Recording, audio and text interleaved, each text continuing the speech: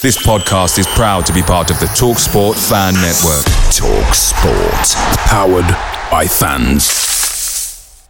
The TalkSport Fan Network is proudly supported by McDelivery, bringing you the food you love. McDelivery brings a top-tier lineup of food right to your door. No matter the result, you'll always be winning with McDelivery. Order now on the McDonald's app and you'll get rewards points delivered too. So that ordering today means some tasty rewards for tomorrow. Only via app at participating restaurants. 18 plus. Rewards registration required. Points only on menu items. Delivery fee and terms apply. See mcdonalds.com. The TalkSport Fan Network is proudly teaming up with Free for Mental Health Awareness Week this year. As football fans, we often pride ourselves on knowing everything, from which substitution can turn the game around to the quickest route home to beat the crowds. However, when it comes to discussing feelings with our friends, we might not always feel as confident. That's why we're here to equip you with the right tools so you can reach out to those who can help. If your mates are struggling, let them know that the Samaritans are free to call on 116 123. That's 116 123. They are there to listen without judgment or pressure, 24/7, 365 days of the year. Let's all take a moment to talk more than football.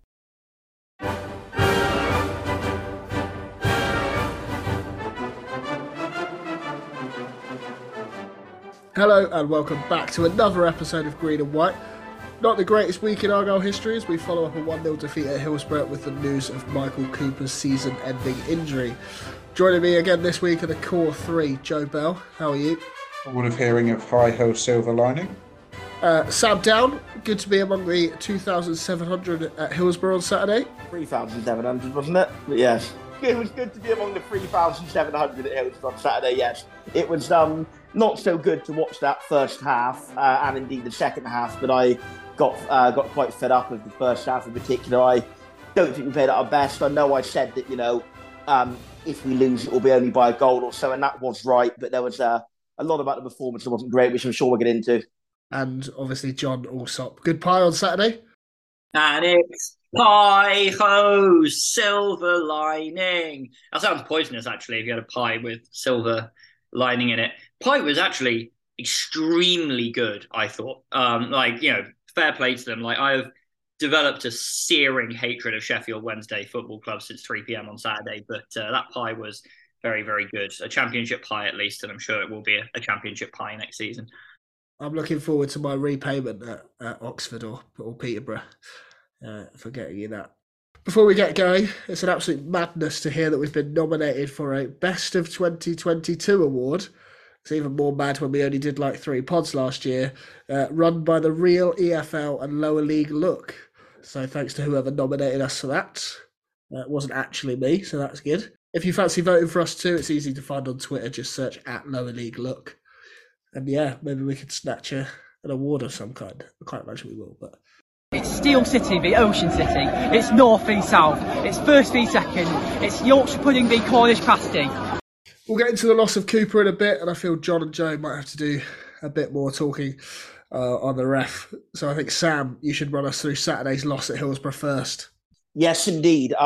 I think I said on the podcast, I certainly said pre-match, that I hope we go 3-5-2 again. 3-4-3, whilst it does work very much in some games against the lower mid-placed teams in the league, even in home games against the stronger teams in the league, it does not have a very good track record in games away to the bigger teams. No, excuse me, I think I'm coming out with what you've got, Aaron. It does not have a very good track record in games against the bigger teams. With regard to, people would say, yes, we've not lost many games, but the reason we've not lost many is we've done better when we changed away from that formation. In the Pompey and Derby games, we were losing, and then when we moved away from the formation, we turned it around. In the Ipswich game, we then changed to the formation, went 1-0 down, changed back and equalised.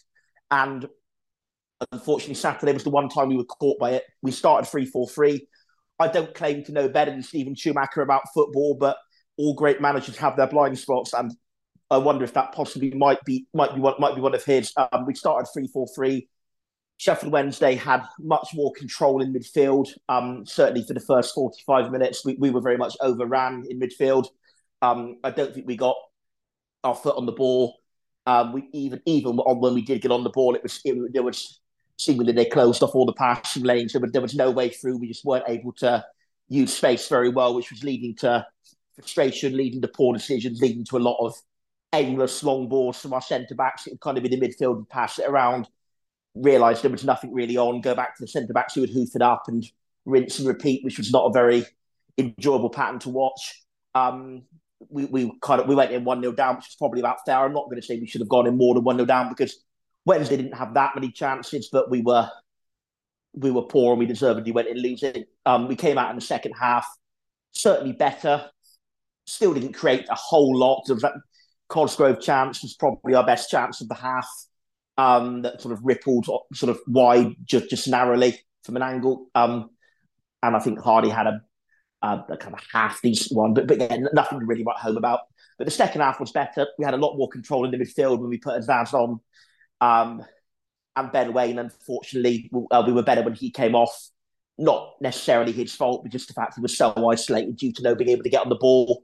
He ran a lot, but, well, didn't get the ball down. I think he didn't touch the ball in their entire penalty box the whole first half, which is not what you want from a striker. So, yeah, definitely better second half, but there was a lot about that performance that I wasn't really happy with. People may say, oh, we went to a very good team and only lost 1-0, and that in itself is fine. You're not going to fail to win every game, but we didn't really give them a game. Like if the Ipswich game, if Mumba hadn't scored that and lost 1-0, I'd have come out of the Ipswich game saying, fair enough, we lost, but, can't fault the performance really. But with that game, we very much can fault the performance. It wasn't great. It wasn't our best, and I just hope that we learn from it for the games against Peterborough away and Barnsley away, and we don't play 3-4-3 in those games, because it does not have a good track record in that kind of game, to be honest with you.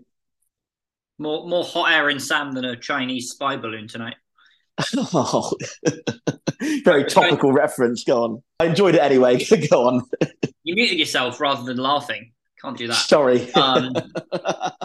Went down like a lead balloon. Christ. I think so. I don't really agree with Sam much on this, to be honest. I think, first half you can say that we weren't great. I think that would be a fair assessment, but I don't think we were poor.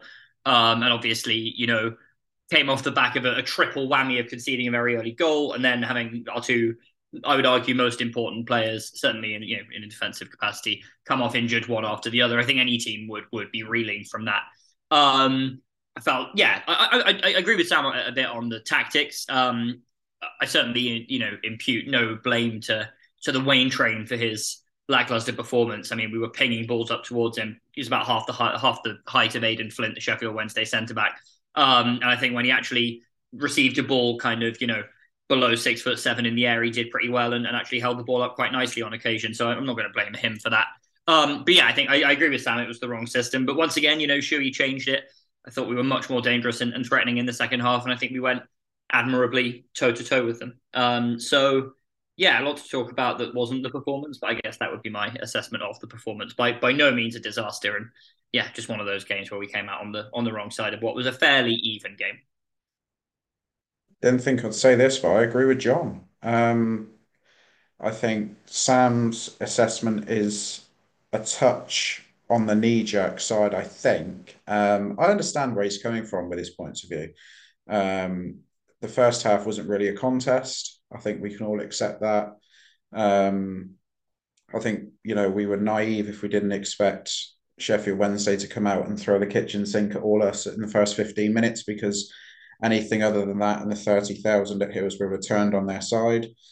We give away as poor a goal as we've given away in weeks and months. Very similar to Portsmouth away. We just switch off from a throw-in and we just let a man get free in the box.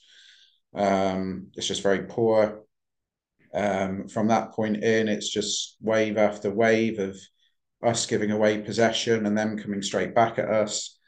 I'm going to reference something in the first half a little bit later, which I'm sure Aaron's really looking forward to. And then second half, fair play to Schumacher. He accepted that his selection was incorrect. I felt sorry for Ben Waine. He was set an almost impossible task. Whether or not that was actually the team's instructions or whether or not we just weren't carrying out the game plan, I'm not sure. But in the second half, I found it very odd that we then brought Cosgrove and Hardy on. And all of a sudden, we started playing it to feet and into the channels. And yeah, we had a perfect man for that in the first half, and we didn't do it. But the second half changes made a real difference. I felt we were the better side in the second half. We got ourselves into some glorious positions. You had the Cosgrove one over the bar. You had the Mumba one past the post. You had the one where Azaz plays a delightful ball over the top to Hardy, and Cosgrove can't quite get his feet sorted at the near post. Yeah, and there's the one we're where talking Hardy... about the same one, Joe, where they played it over the top to Tyreek Wright, and the referee decided... No, for some reason. Oh, well, I was going for the one where it was a beautiful ball over the top to Tyreek Wright, and because one of their players pulled up, the referee gave it as a foul or offside, or I don't know what, but I'm getting ahead of myself. That one was in the first half, wasn't it? No, it was in the second half. No, it wasn't. It was down our end. It was down our end in front of us. It was the first half. That was the second half, Sam. Of course. Yeah. Sorry. Yeah. No, I'm losing the plot. Yeah, you're right. Sorry. Back on mute. Go on. Sam, do you need to re-record your assessment of which half we were good in or not based on what way you think the teams were shooting? It seems like you haven't. No. My assessment is broadly correct. I just had a dim moment. Yes, you're right. My apologies. The Tyreek Wright chance that everyone seems to forget, where he actually did get free on the left-hand side and he got to the byline and they just got a man back to block the cross and we got a corner out of it. You know, that was a really good situation, because if you look across the penalty box, we had at least 3 bodies in the box, and we just couldn't get the ball across. Having said that, I thought Sheffield Wednesday were incredibly effective on the counter-attack second half. I don't know why they changed to that style of play in the second half, because they were causing more than enough threat in the first half, doing what they were doing. For me, they're the most aggressive front-footed team we've played all season. I do think they will now go on and win the division, and good luck to them. We were getting some interesting chat as we left the ground on Saturday about how they were going up to the Championship and all that nonsense. And yeah, all right, but we're going to join you, so get used to it, because this isn't a fixture that's going away anytime soon. I've no complaint. We'll come on to the goal that was disallowed in a bit. But had that game finished 2-0, I wouldn't have complained at the result, because actually I'm firmly in the camp that yes, the second half was an improvement, and yes, it gave us a lot to be taking forward into this weekend's game. I don't think we deserved anything out of it. I think there's only so far that fight and spirit and courage can get you, but we just lacked quality Saturday. For whatever reason, whether it was the occasion, whether or not it was Sheffield Wednesday nullifying our threats, we just weren't at it in an attacking sense. We haven't said that very often. And as we've already touched on, hindsight's a wonderful thing, but Steven Schumacher did get his team selection wrong. But the second half was what we've got to take out of it. It's pointless dwelling too much on the first half. You've just got to take the second half. You've got to look at that, take that into this week's game. We finally had questions from Twitter. So even though we've basically answered, I'm going to ask them anyway, just to encourage more questions, so I have to write less questions. That's how you win a lower league award for podcasting. Exactly. So yeah, halfway. Andros from Twitter says, was Shuey at fault for the result, i.e. the poor initial lineup, Wayne starting when we all knew it was a game that would suit Cosgrove, plus Randall being dropped, and Kenny comes along with a similar question, so I'll just ask both. Is it something that Shuey needs to work on as a young manager? It's not the first time in this season where it hasn't worked out in the first half. I'll take that one on. In answer to Andros's question about was Shuey at fault for the result, no, he wasn't. Callum Patterson's 6-minute strike was responsible for the result. And in relation to the second point about Schumacher learning as a young manager, yes, he's going to learn every game. This is his first job in football. He's not the second coming of Jesus Christ. He's not going to get it right every week. But let's also look at the positives. That was John Carver. John Carver. Get me back on track. Let's look at the positive point of the second question. Yes, okay, Schumacher may well have, first half performances may not have been great this season. Look at the points and goals that we've been getting off the bench. And that's just testament to this squad. It's not, I actually think we have quite a few players who are just effective off the bench. 2 of them came on Saturday and made a real difference. So I don't think we should be looking at the negative side of all of this. I do think that's quite knee-jerky, personally, but that's my point of view. I would kind of partly agree with that, certainly to the point that no one's perfect. I think he's done such an incredible job this season. He has allowed the odd mistake, and I think even if we said there are a few flaws in the way he sets up the start games, those are more than made up for how brilliantly he reacts to changes within games. I think he is the single best manager at this one specific thing since I've been a fan. We won't start the whole best manager chat again, but I think he's the best manager at the very one specific thing of reacting to changes in game. I don't think anybody constantly changes games in our favour with their substitutions, with their tactical adjustments, quite as well as Schumacher does. Obviously, with that does sometimes mean it's maybe correcting mistakes he's made. Possibly, yes.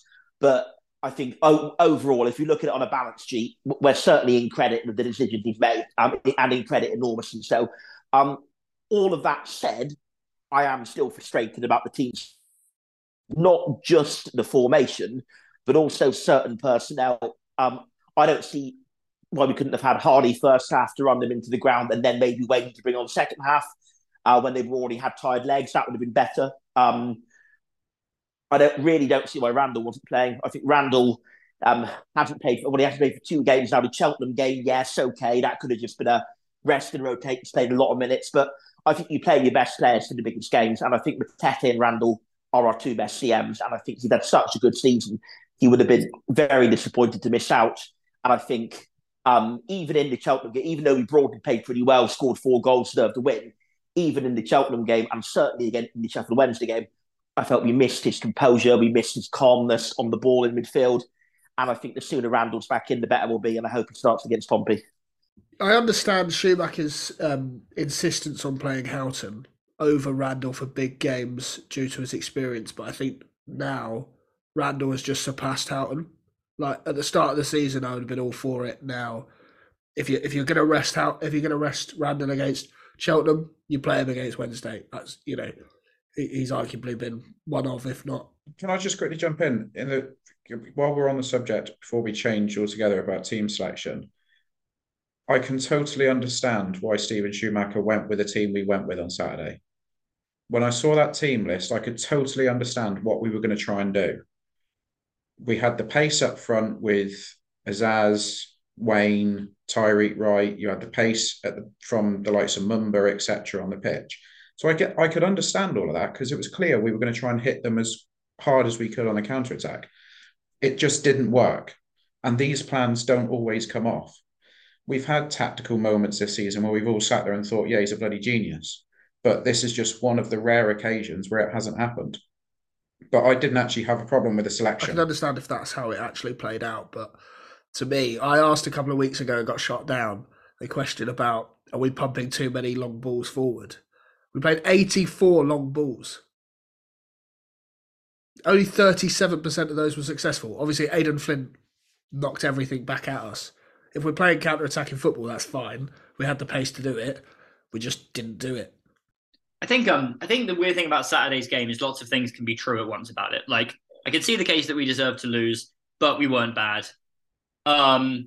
Equally, I can see a case for Shuey having messed up the team selection, but I can also understand Joe's point, as to why he went with that selection. And yeah, if you're going to play long balls, you think you would start Cosgrove for that. But I personally, before the game was saying, I viscerally hope Cosgrove doesn't start today because I think we'll just pump long balls up towards him and it'll be useless. So, what do I know? I think it's also true, this game kind of exists on 2 planes, right? I think, on the one hand, we're level on points at the top of the league now, albeit with them having a game in hand. We're going toe-to-toe with them. We beat them earlier in the season. We're talking about it in those terms. Also, they're just better than us. Very simply, they have better players than us. The idea that we're competitive with this lot on a points-to-points basis is absolutely insane. And I think that probably answers the Schumacher point in a broader, in a more rounded way. Yeah, I think he probably did get aspects of his team selection wrong, certainly in hindsight. But ultimately, the guy has got us competitive with what I think is the best team in the league, player for player. Some people would say Ipswich or Derby. I think Sheffield Wednesday have. For me, the 3 of them would finish highest in the Championship if you just plonk them all in there right now.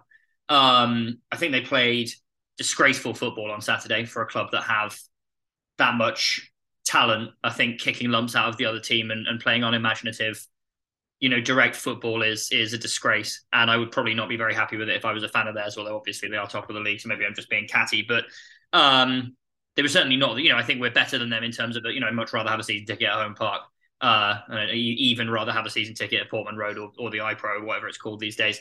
The go into administration and then buy your way back into the Championship immediately arena. Yeah, I think Wednesday are better than us, just pound for pound. They have better players, and that you can't not factor that into what happened on Saturday. I think we just ran up against a team that are incredibly well drilled. Again, I wouldn't play the way they do if I was their manager. I think they can aspire to better with the players they've got, but they've got great players. And part of the reason Ben Waine did nothing is because he was running around against a Championship, 7'1" Championship centre half. Yeah, I think that's very well said. John summed it up very well, that we can look at it on like a macro and a micro. On the smaller level, yes, Schumacher got it wrong, but on the bigger level, how brilliant we're doing to even be competitive with a club with far better resources and, if I'm honest, probably better players as well. Yeah, I've not watched much of the game back, but I have watched back Callum Patterson's goal about 50 times, and I still don't really understand how he's finished that. Like, it looked bad in the stadium. It looked like he sort of scuffed it. And I wasn't really sure how it had gone in, but it's so class when you watch it back on the TV replay. The swivel is unreal. It's a fantastic goal. And again, he's a Championship player. I think like most of their lot are, in my opinion. Before we get on to the exciting stuff of a ref watch, let's go to the depressing stuff. Obviously, news today announced that Cooper will miss the rest of the season.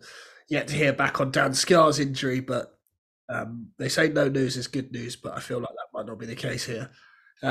Is missing those two the worst possible outcome from the trip to Hillsborough? Yes. Yes, I think we can all agree. And I think the fact that it happened the very game after the transfer window closed is just the unluckiest possible outcome. Because if it had happened 1 week earlier, we could have maybe brought another keeper in. Not that I don't trust Burton, but just another keeper for more depth and competition. If it had happened later, that's fewer and fewer games you have to do without him. So I think it was that if you could pick any single game in the calendar you wouldn't want Cooper to have gone off injured in, it was that one. So I think that's terribly bad luck, but we get the hand we're dealt with. And I really hope Burton can prove himself. And I hope that if Scarr's injured, it's Bolton or Longwyke or whoever comes in can prove themselves. I think it is really bad news for promotion. I hate to be the misery guts again, but I think it's a game-changing development in the story of the season, just in the sense that Burton may very well be a competent League One keeper. He may well even be an above-average League One keeper. I don't know. I've not seen enough of him to form a firm opinion. I think he's been decent in the bits I've seen here and there, but I've not seen enough. But I'm kind of digressing. He's almost taken us to a trophy final. Yeah, well, I'm sure that comment's designed to wind up someone in here that's not me, but we'll move on from that. So, look, he may well be decent. It's the point I'm making. The point I'm leading on to with that is this. Even if he had a decent, solid, perfectly serviceable League One keeper, Mike Cooper is far better than that. Mike Cooper saves shots that I think many keepers in this league wouldn't even get near to. He wins us games by himself. It is what Mike Cooper does. I think last season we were a solid team. Would we have got anywhere near 80 points if Cooper wasn't playing in goal, if it was just sort of an average League One keeper? I don't think so. Would we be anywhere near the points we're on now if Cooper wasn't playing in goal? Again, I don't think so. I think as good a team as we are, that's not to say we're not a good team. Cooper is just worth 10 to 15 points a season. He is that good. Yes, okay, half the season's gone already, so, we've already got some of those points back. I appreciate that. But I think for the remaining part of the season, in those big all-or-nothing games, those crucial moments when we have a corner go into the box like that Walton one for Ipswich and someone gets the head on it, is anyone else going to make those unbelievable saves Cooper does? I'm not sure. I hope I'm wrong. But I think that's the worst news we could have got, really. And Scarr as well has probably been our outfield player of the season. So it's a double blow. And I just really hope they can step up, but I think we are going to suffer. That's my view. I'll do the silver linings playbook or whatever. First of all, you asked what the worst case scenario would have been. The worst case scenario would have been that their players crocked Azaz and Matete as well with the full encouragement of the referee. That didn't happen, so that's good. I think that there's been obviously a very big show of support for Burton on social media, and obviously the fans gave him a huge ovation when he came on. I think that's fantastic. Obviously, the club are making noises in the media that they're really confident in him.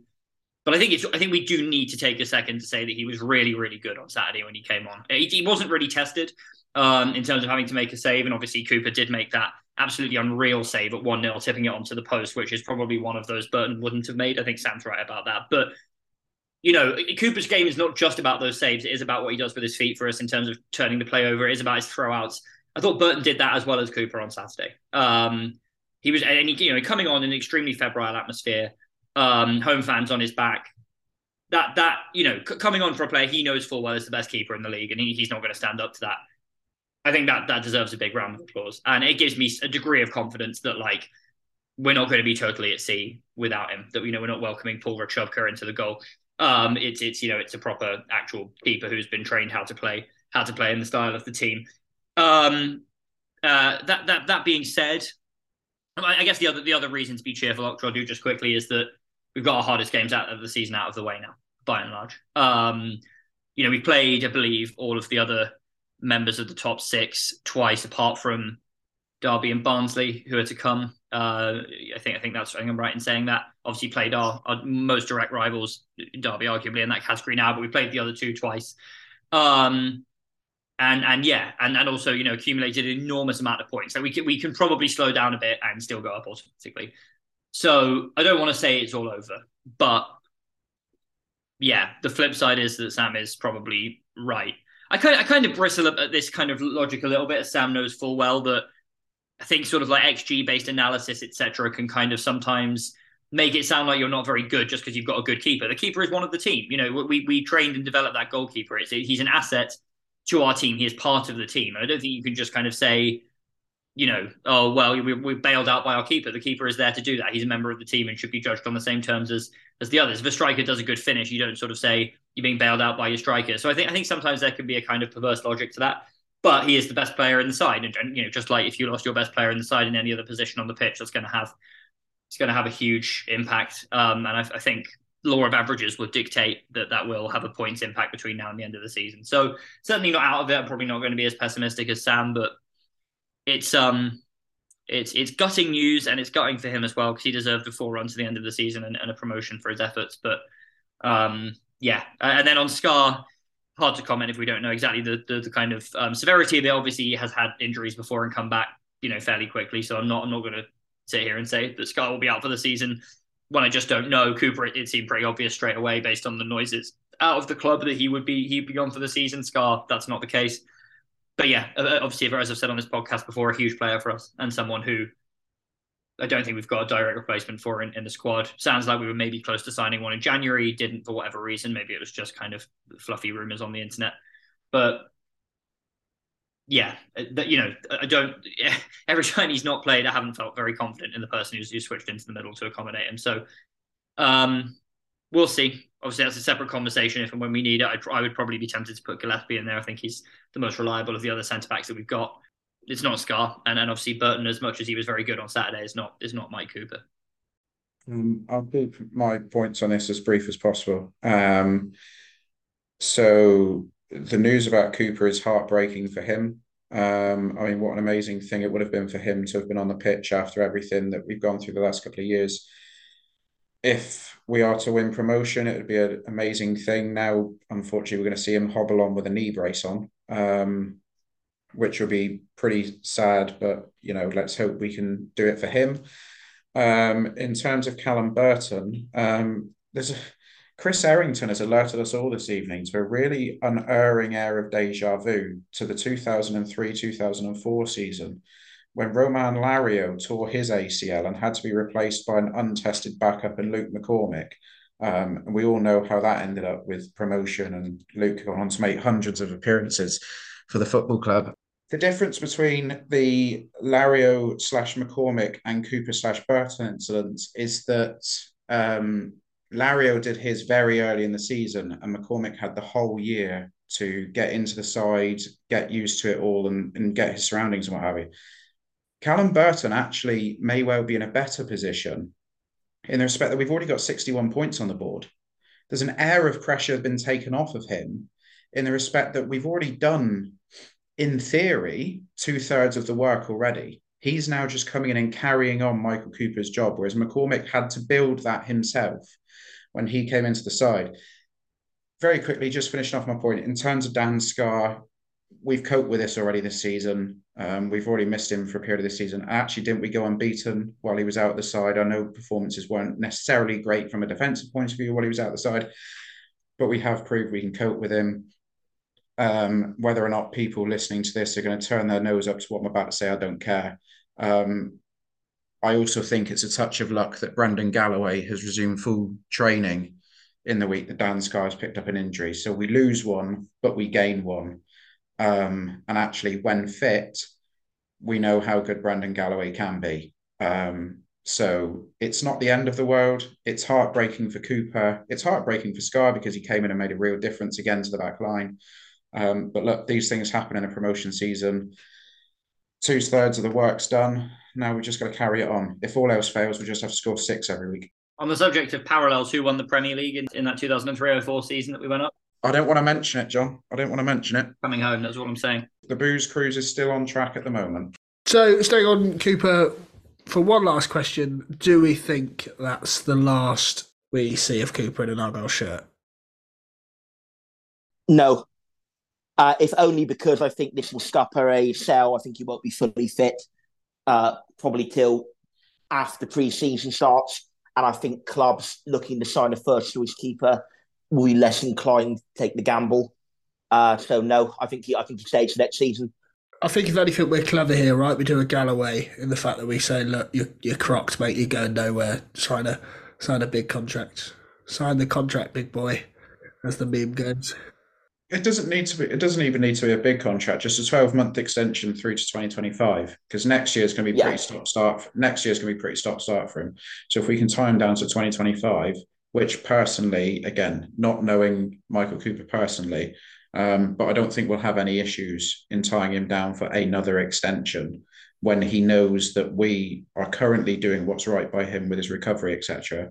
And all the way through his career, we have done what's right by him. I don't think we'll have any problems sorting that out.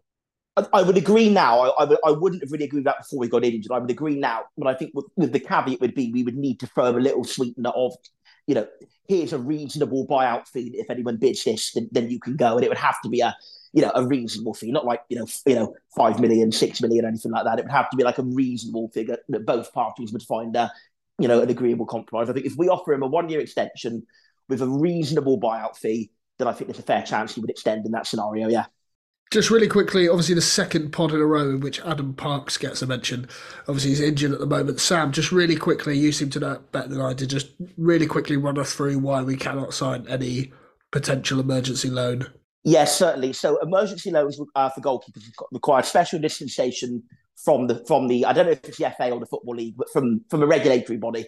I think it's the EFL. The circumstances that can be done are if there are no fit professional goalkeepers who have played a certain number of games.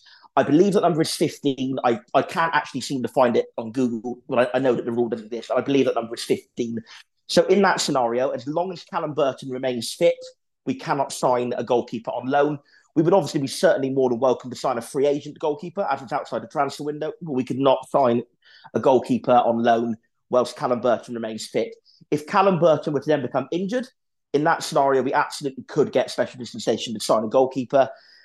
Even if, my understanding of it is, even if Adam Parks is fit, he's, I think, not played any EFL games, or he's maybe played one EFL game. So he's not played enough EFL games that he would qualify for us not to be able to sign one. So if Burton and Cooper are both injured, we can sign a loanee. If either one or both of them is fit, we cannot. Parks, life. I reckon we should do a Wickham and bring in Jeff Crodgington on a free.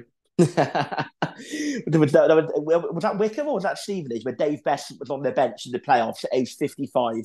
I'm talking about the infamous Barry Richardson game. Oh yeah, sorry, I should have realised that. Well, Stevenage had Dave Best on the bench when he was 55, and if he'd have come on, it would have made him the oldest ever footballer in the EFL. Sadly, didn't happen. For listeners too young to remember, I believe it was the 2015-16 season when we played Wickham at Home Park and lost 1-0.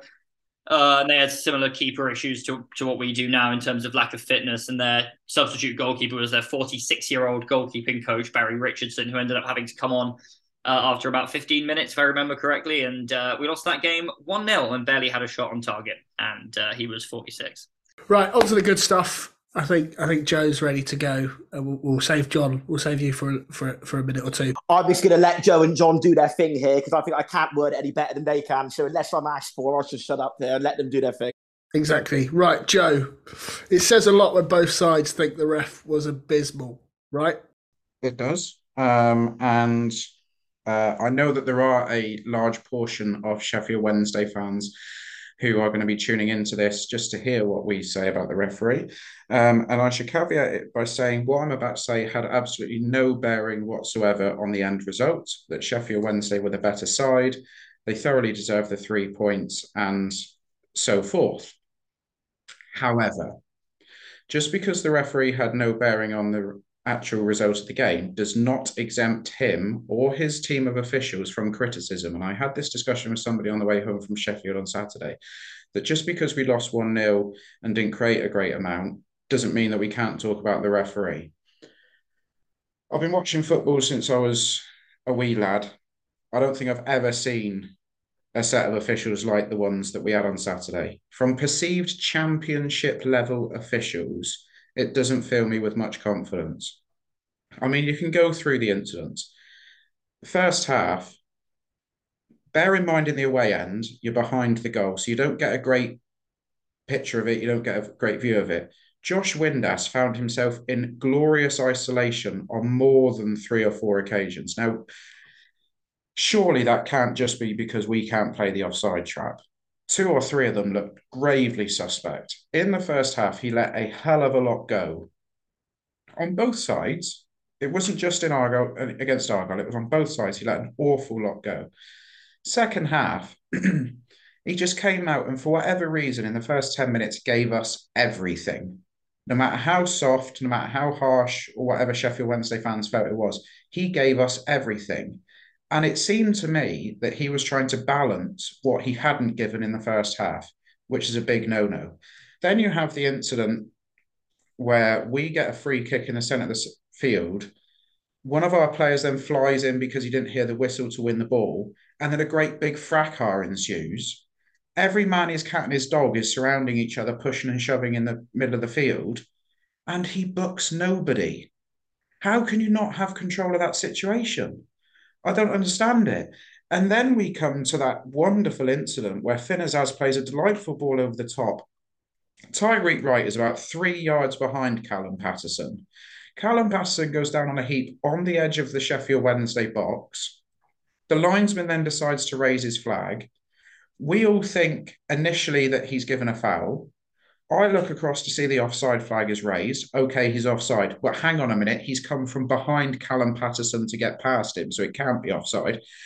And then they restart play in exactly the same position where Callum Patterson's gone to ground. What the bloody hell's going on? He didn't clamp down on the time wasting at any point during the game from Sheffield Wednesday, which was poor to say the least. The amount of time they were taking out of the game, those silly little moments where you pick the ball up, you carry it a few yards, you drop it, you kick it away when it goes out for a throw-in. You've got to be hot on that. And then, and this is what I tried to explain to Sheffield Wednesday fans, you come on to the second goal. Now, according to the offside rule, Lee Gregory is stood in an offside position. I don't think anyone says that's up for debate. And whether or not Callum Burton actually is going to get to that is irrelevant because Gregory is stood in an offside position. Does he really make a play for the ball? I'm not sure he does, if I'm being brutally honest. They wheel away in celebration. Linesman and referee are having none of it. The linesman looks at the big screen, sees the replay, and then decides he thinks it's offside. I have never, ever, ever known anything like it in my life. And the fact, and what makes it worse, I'm almost done. What makes it worse is the referee was so poor, guess what? He's been rewarded with 2 championship games in the next 4 days. Isn't that fantastic? I just couldn't believe what we were seeing on Saturday. I mean, the second goal for Sheffield Wednesday just summed it all up. That is as bad a decision I think I've ever witnessed at a football stadium. And then, of course, you get the one that's on Twitter that the Sheffield Wednesday fan has taken from at the side of the goal, where the ball gets cushioned down. There's about 3 defenders behind the lad, and they judge him offside. I mean, I had a Sheffield Wednesday fan say to me when I left the ground on Saturday, did the ref help you out enough? Well, no, I don't think he did, if truth be told. But he didn't do Sheffield Wednesday any favours either. And for a top-end League One clash between the perceived 2 best teams of the division in front of 33,000, I thought him and his officials were dreadful, utterly dreadful, and shouldn't be anywhere near a game of that magnitude ever again. Pathetic. End of rant for this week, anyway. So just to confirm, you're definitely for VAR in League One. I will just say this. In fact, no, I won't just say this, but I will say this to start with. What I will say to start with is that Joe, as frequent listeners will know, is liable to come on this podcast and rant about referees. And I think you can go back and check the tapes that I am not particularly liable to do that. So I think, I'm not saying Joe's wrong about this. Of course, I don't think I'm someone who is liable to come on and blame the referee. And again, to be clear, I don't think, bizarrely, I don't actually think the referee managed to impact the overall result of the game, which is quite remarkable. Crazy. That's the crazy thing about all this, John. In amongst the clown act that he was and the circus freak show that was going on from the officials, they actually ended up having no bearing on which way the points went. That actually takes some doing. It was. So again, I think this is not something I would usually. This is not something I usually am massively attuned to. I thought it was embarrassing and shambolic and a disgrace, frankly, that a top-end League One game has been refereed to that standard. Amateurish. We'll start with the disallowed. I'll kind of go in reverse order to Joe a little bit. We'll start with the disallowed goal for Sheffield Wednesday. For me, it's the correct decision. I understand that there might be some contention about that. For me, he's interfering with play and offside. However, if it is true that they have given that based on a review of the big screen, which has been alleged by one of the managers, I believe, obviously have to be careful what we say about that, but has been alleged by one of the managers. They've unilaterally instituted VAR in League One and should be suspended pending an investigation for that. You can't do that. It's absolutely ridiculous. It's ludicrous. I mean, it's not even maybe the most bizarre decision this season, which would maybe the referee making up rules about postponement at Ipswich versus Oxford. But this is mad. I mean, if that is what has happened, that is mad and should be investigated, not rewarded with 2 championship games. Obviously, I didn't necessarily see that in real time. That is allegations that have been made. I actually thought, though, the worst decision of the game was the Tyreek Wright one, based on what I saw. And unless we have missed something, like he was offside earlier in the move, he is quite literally just blown up because the bloke has pulled his leg and gone down in a heap. There is nothing wrong. It is an embarrassment. It's honestly, from what I saw, again, if I've missed something, I apologise. It is the most baffling decision I've ever seen in a football stadium. I cannot understand how they have arrived at that decision. Unless he was offside way earlier in the move, in which case maybe the free kick should have been taken miles forward of where it was. So we have to assume it was offside where the free kick was taken from, or given as a foul. I think Joe is right that it was given as offside, but it was the guy, he did not touch Callum Patterson, Tyreek Wright, and he was miles behind him when the move started, as far as I could see. Joe, do you want to jump back in on that? Yeah, just before you finish your run, I just want to jump in and continue mine. And it's all to do with the Cooper injury. I'm not accusing Josh Windass of deliberately injuring Mike Cooper, because I think it was a genuine effort to play the ball and Cooper just lands awkwardly. But the fact that the keeper is actually knocked off his feet as he's in the air challenging for the ball, and we didn't end up with a free kick out of that situation, is quite frankly embarrassing. Because the keeper needs supporting, and he wasn't supported there. And then Michael Smith does exactly the same thing to Callum Burton towards the end of the half, and he doesn't even play an advantage when Burton's got hold of the ball. I'm going to stop talking about the referee now, because I'm about to burst a blood vessel in my head. But I have never seen anything like him or his team of officials on Saturday. I was actually going to come on to that going in reverse order. So to my mind, Josh Windass has clearly fouled Michael Cooper, and I personally think it's dangerous play. Again, I think the ball is there to be played, but to me, he's bodied him, and I think it's a booking, probably, certainly a free kick. I believe it's Michael Smith one that happened on Burton after that is much worse, because unlike the Windass one that was kind of 50-50, Burton was miles ahead of Smith, and Smith has just run through and taken him out. That, after your keeper has already gone off injured, the referee has to go over, make an example of that, and say, no, you're not going to do that because that is dangerous play, and that's how the previous keeper has done his ACL. And there's a yellow card for me because I thought it was a really, really late, nasty, dig in the ribs. And the fact he's just played on from that is astonishing.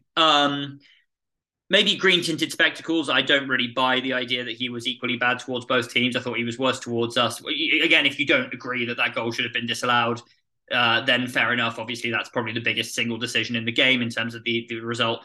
I personally thought it was the correct decision, even if it was arrived at through in a kamikaze way. I felt like he let them cheat and time waste and kick balls away and kick our players for pretty much the entire 90 minutes. Again, I want to be very clear. I don't think it massively affected the result somehow, but I thought it was embarrassing. And I thought it was a real shame because it otherwise could have been a game that would have been a good advert for, well, you don't think Wednesday particularly played in a way that's a good advert for League One football, but, in terms of the competitiveness of it, it could have been a good advert for League One football. The officials of the team completely lost control of the game.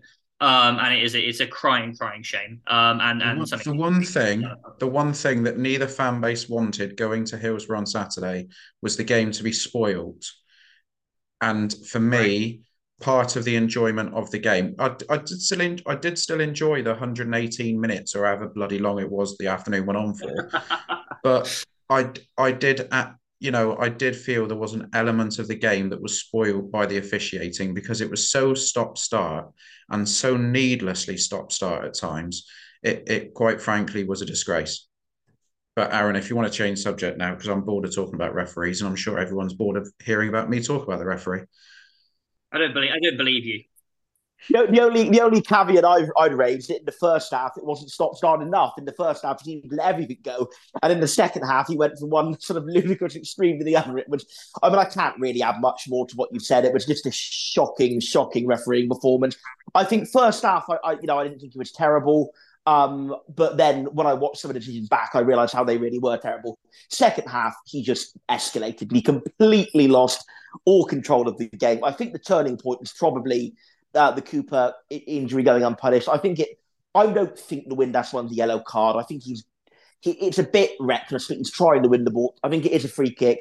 The Smith one, I think is a free kick and a yellow card. I think he flies in on Burton, like a torpedo. He doesn't have any regard towards the safety of Burton. I still don't think even that one is malicious, but I think it's reckless and careless. And I think that definitely deserves to be punished with a yellow. And the fact that didn't happen, just set the tone for the rest of the game, and it set the tone for all of the ridiculousness that followed. And then obviously that little tussle that nobody got booked again. Same thing. Very, very poor refereeing performance, and whatever his assessor must have given him in the report, I'd have hoped it was a bad report. But given that he's got given a couple of championship games, maybe it wasn't such a bad report. But who knows? I usually don't slate referees or officials, mainly because I can't really be bothered. If I wouldn't do it. I don't think any four of us would go and be a ref. And I think if you want better refs, play in a better league. But then you realise he's a championship ref, which makes it ludicrous. That's absolutely mad. I'm sorry.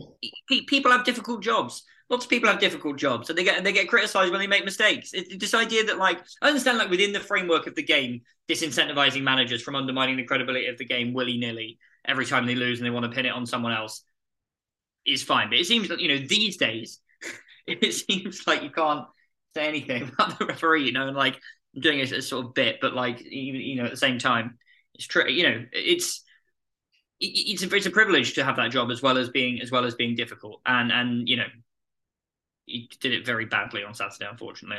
I agree. That's what I was getting at, is that I don't normally criticise, but this Saturday was just incredibly, it was woeful to the point where I was just have to laugh at every decision, and you're like, Wednesday should have put us to bed. Realistically, they could have been 2-3 up, and I would have loved to see us snatch one in the 111th minute or whatever it was. So that was good.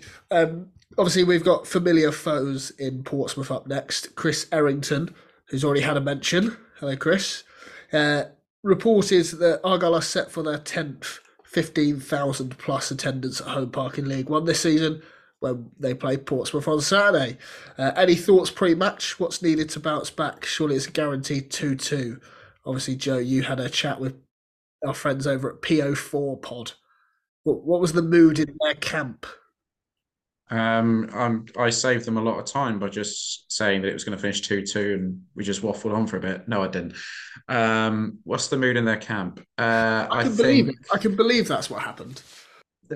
In all fairness, they're a really good bunch, and it's obviously going to be well worth a listen when it comes out. And they're going to tune into ours. They're under no illusions that they're coming to a ground that the home side have only been beaten once at all year. Whilst they don't expect Portsmouth to set up for a point and park the bus, as it were, I think if you offered every Portsmouth fan a point now, they'd probably snap your hand off for it. I wouldn't, because we're at home. The onus is on us. We have to now go out there and right the wrongs of Saturday's first half. And it is, look, you shouldn't big up games more than they should be. It is this weekend is absolutely massive with Sheffield Wednesday playing Ipswich.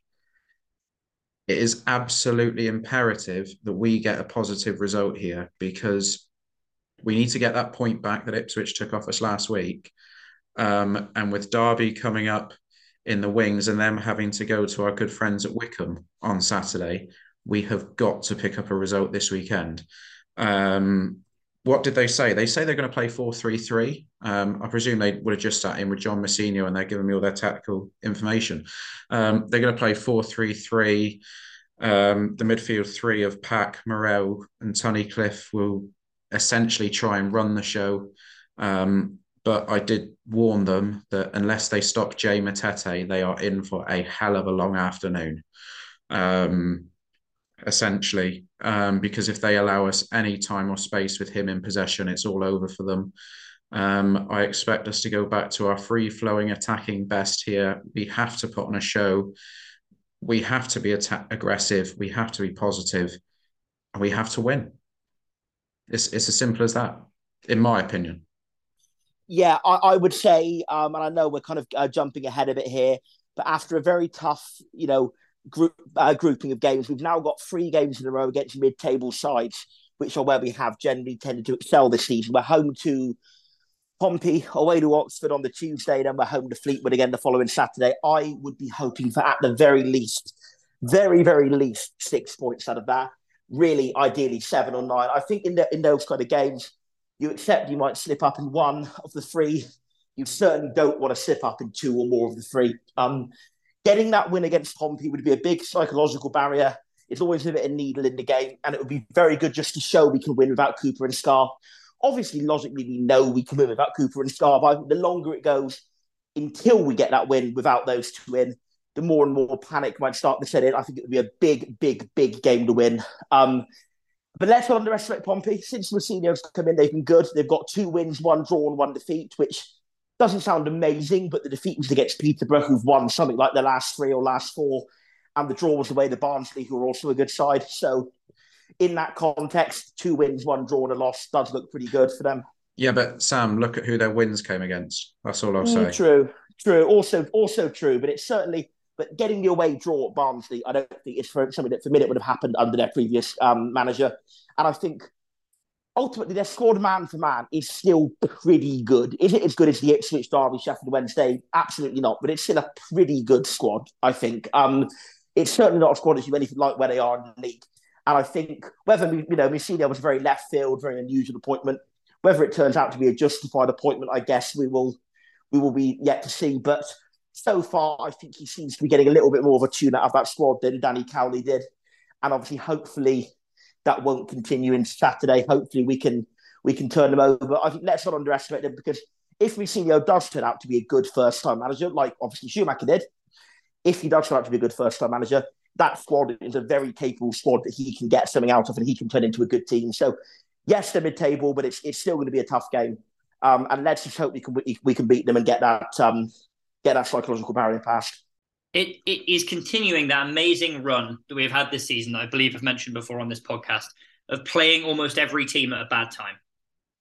We couldn't have played Pompey when they were rubbish. We played them in the top of the league at Fratton Park, and now we're playing them where they're having at the very least, a modest new manager bounce.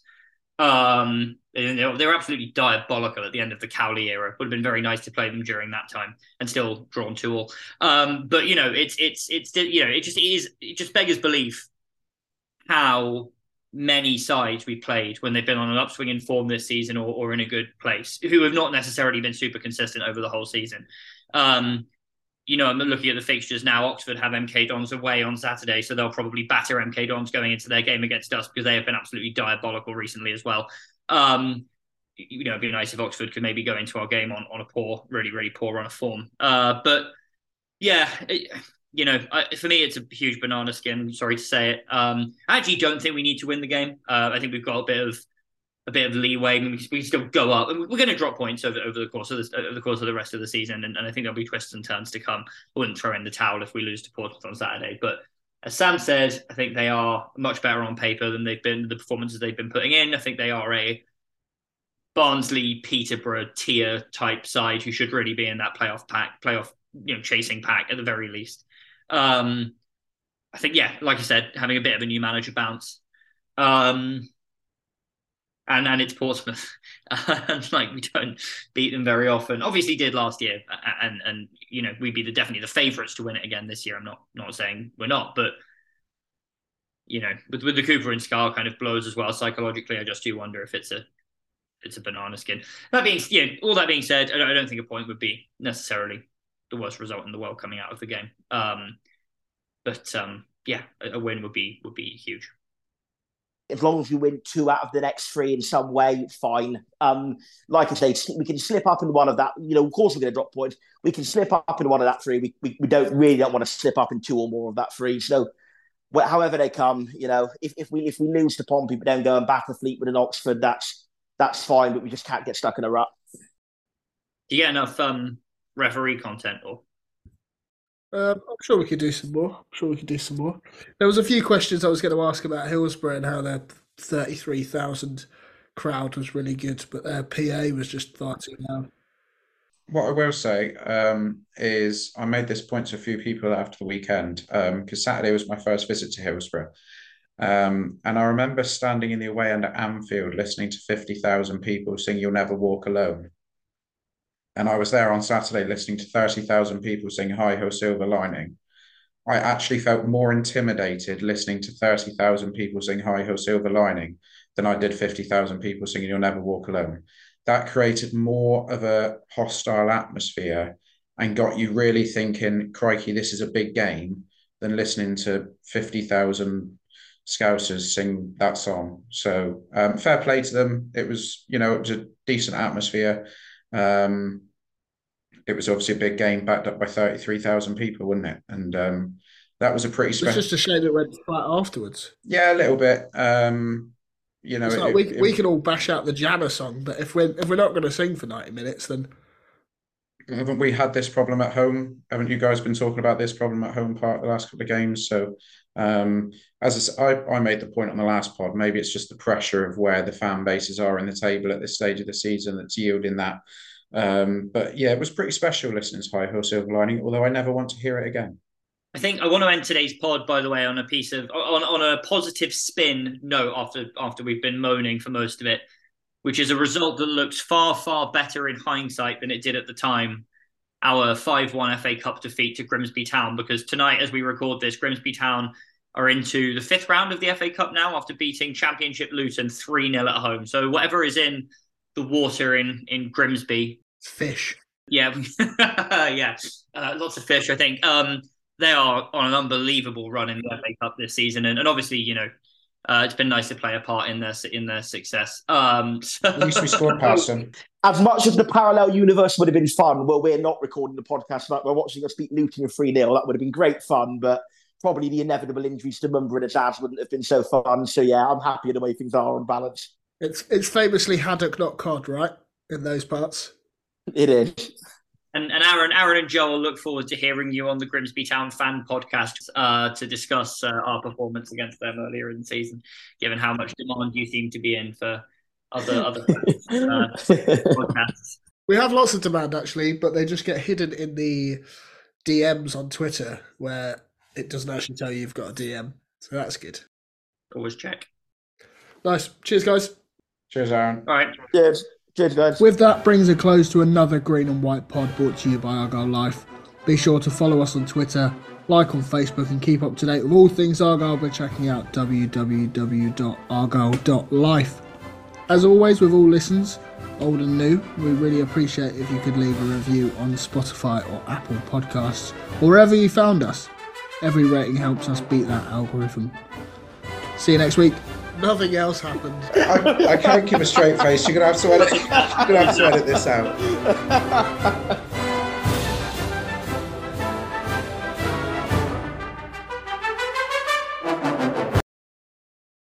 The TalkSport Fan Network is proudly teaming up with Free for Mental Health Awareness Week this year. As football fans, we often pride ourselves on knowing everything, from which substitution can turn the game around to the quickest route home to beat the crowds. However, when it comes to discussing feelings with our friends, we might not always feel as confident. That's why we're here to equip you with the right tools so you can reach out to those who can help.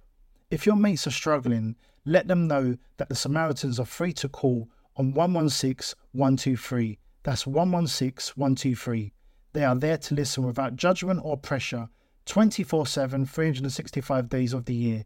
Let's all take a moment to talk more than football. Away days are great, but there's nothing quite like playing at home. The same goes for McDonald's. Maximise your home ground advantage with McDelivery. Order now on the McDonald's app. At participating restaurants, 18+, serving times, delivery fee and terms apply. See mcdonalds.com. This podcast is proud to be part of the TalkSport Fan Network. TalkSport. Powered by fans.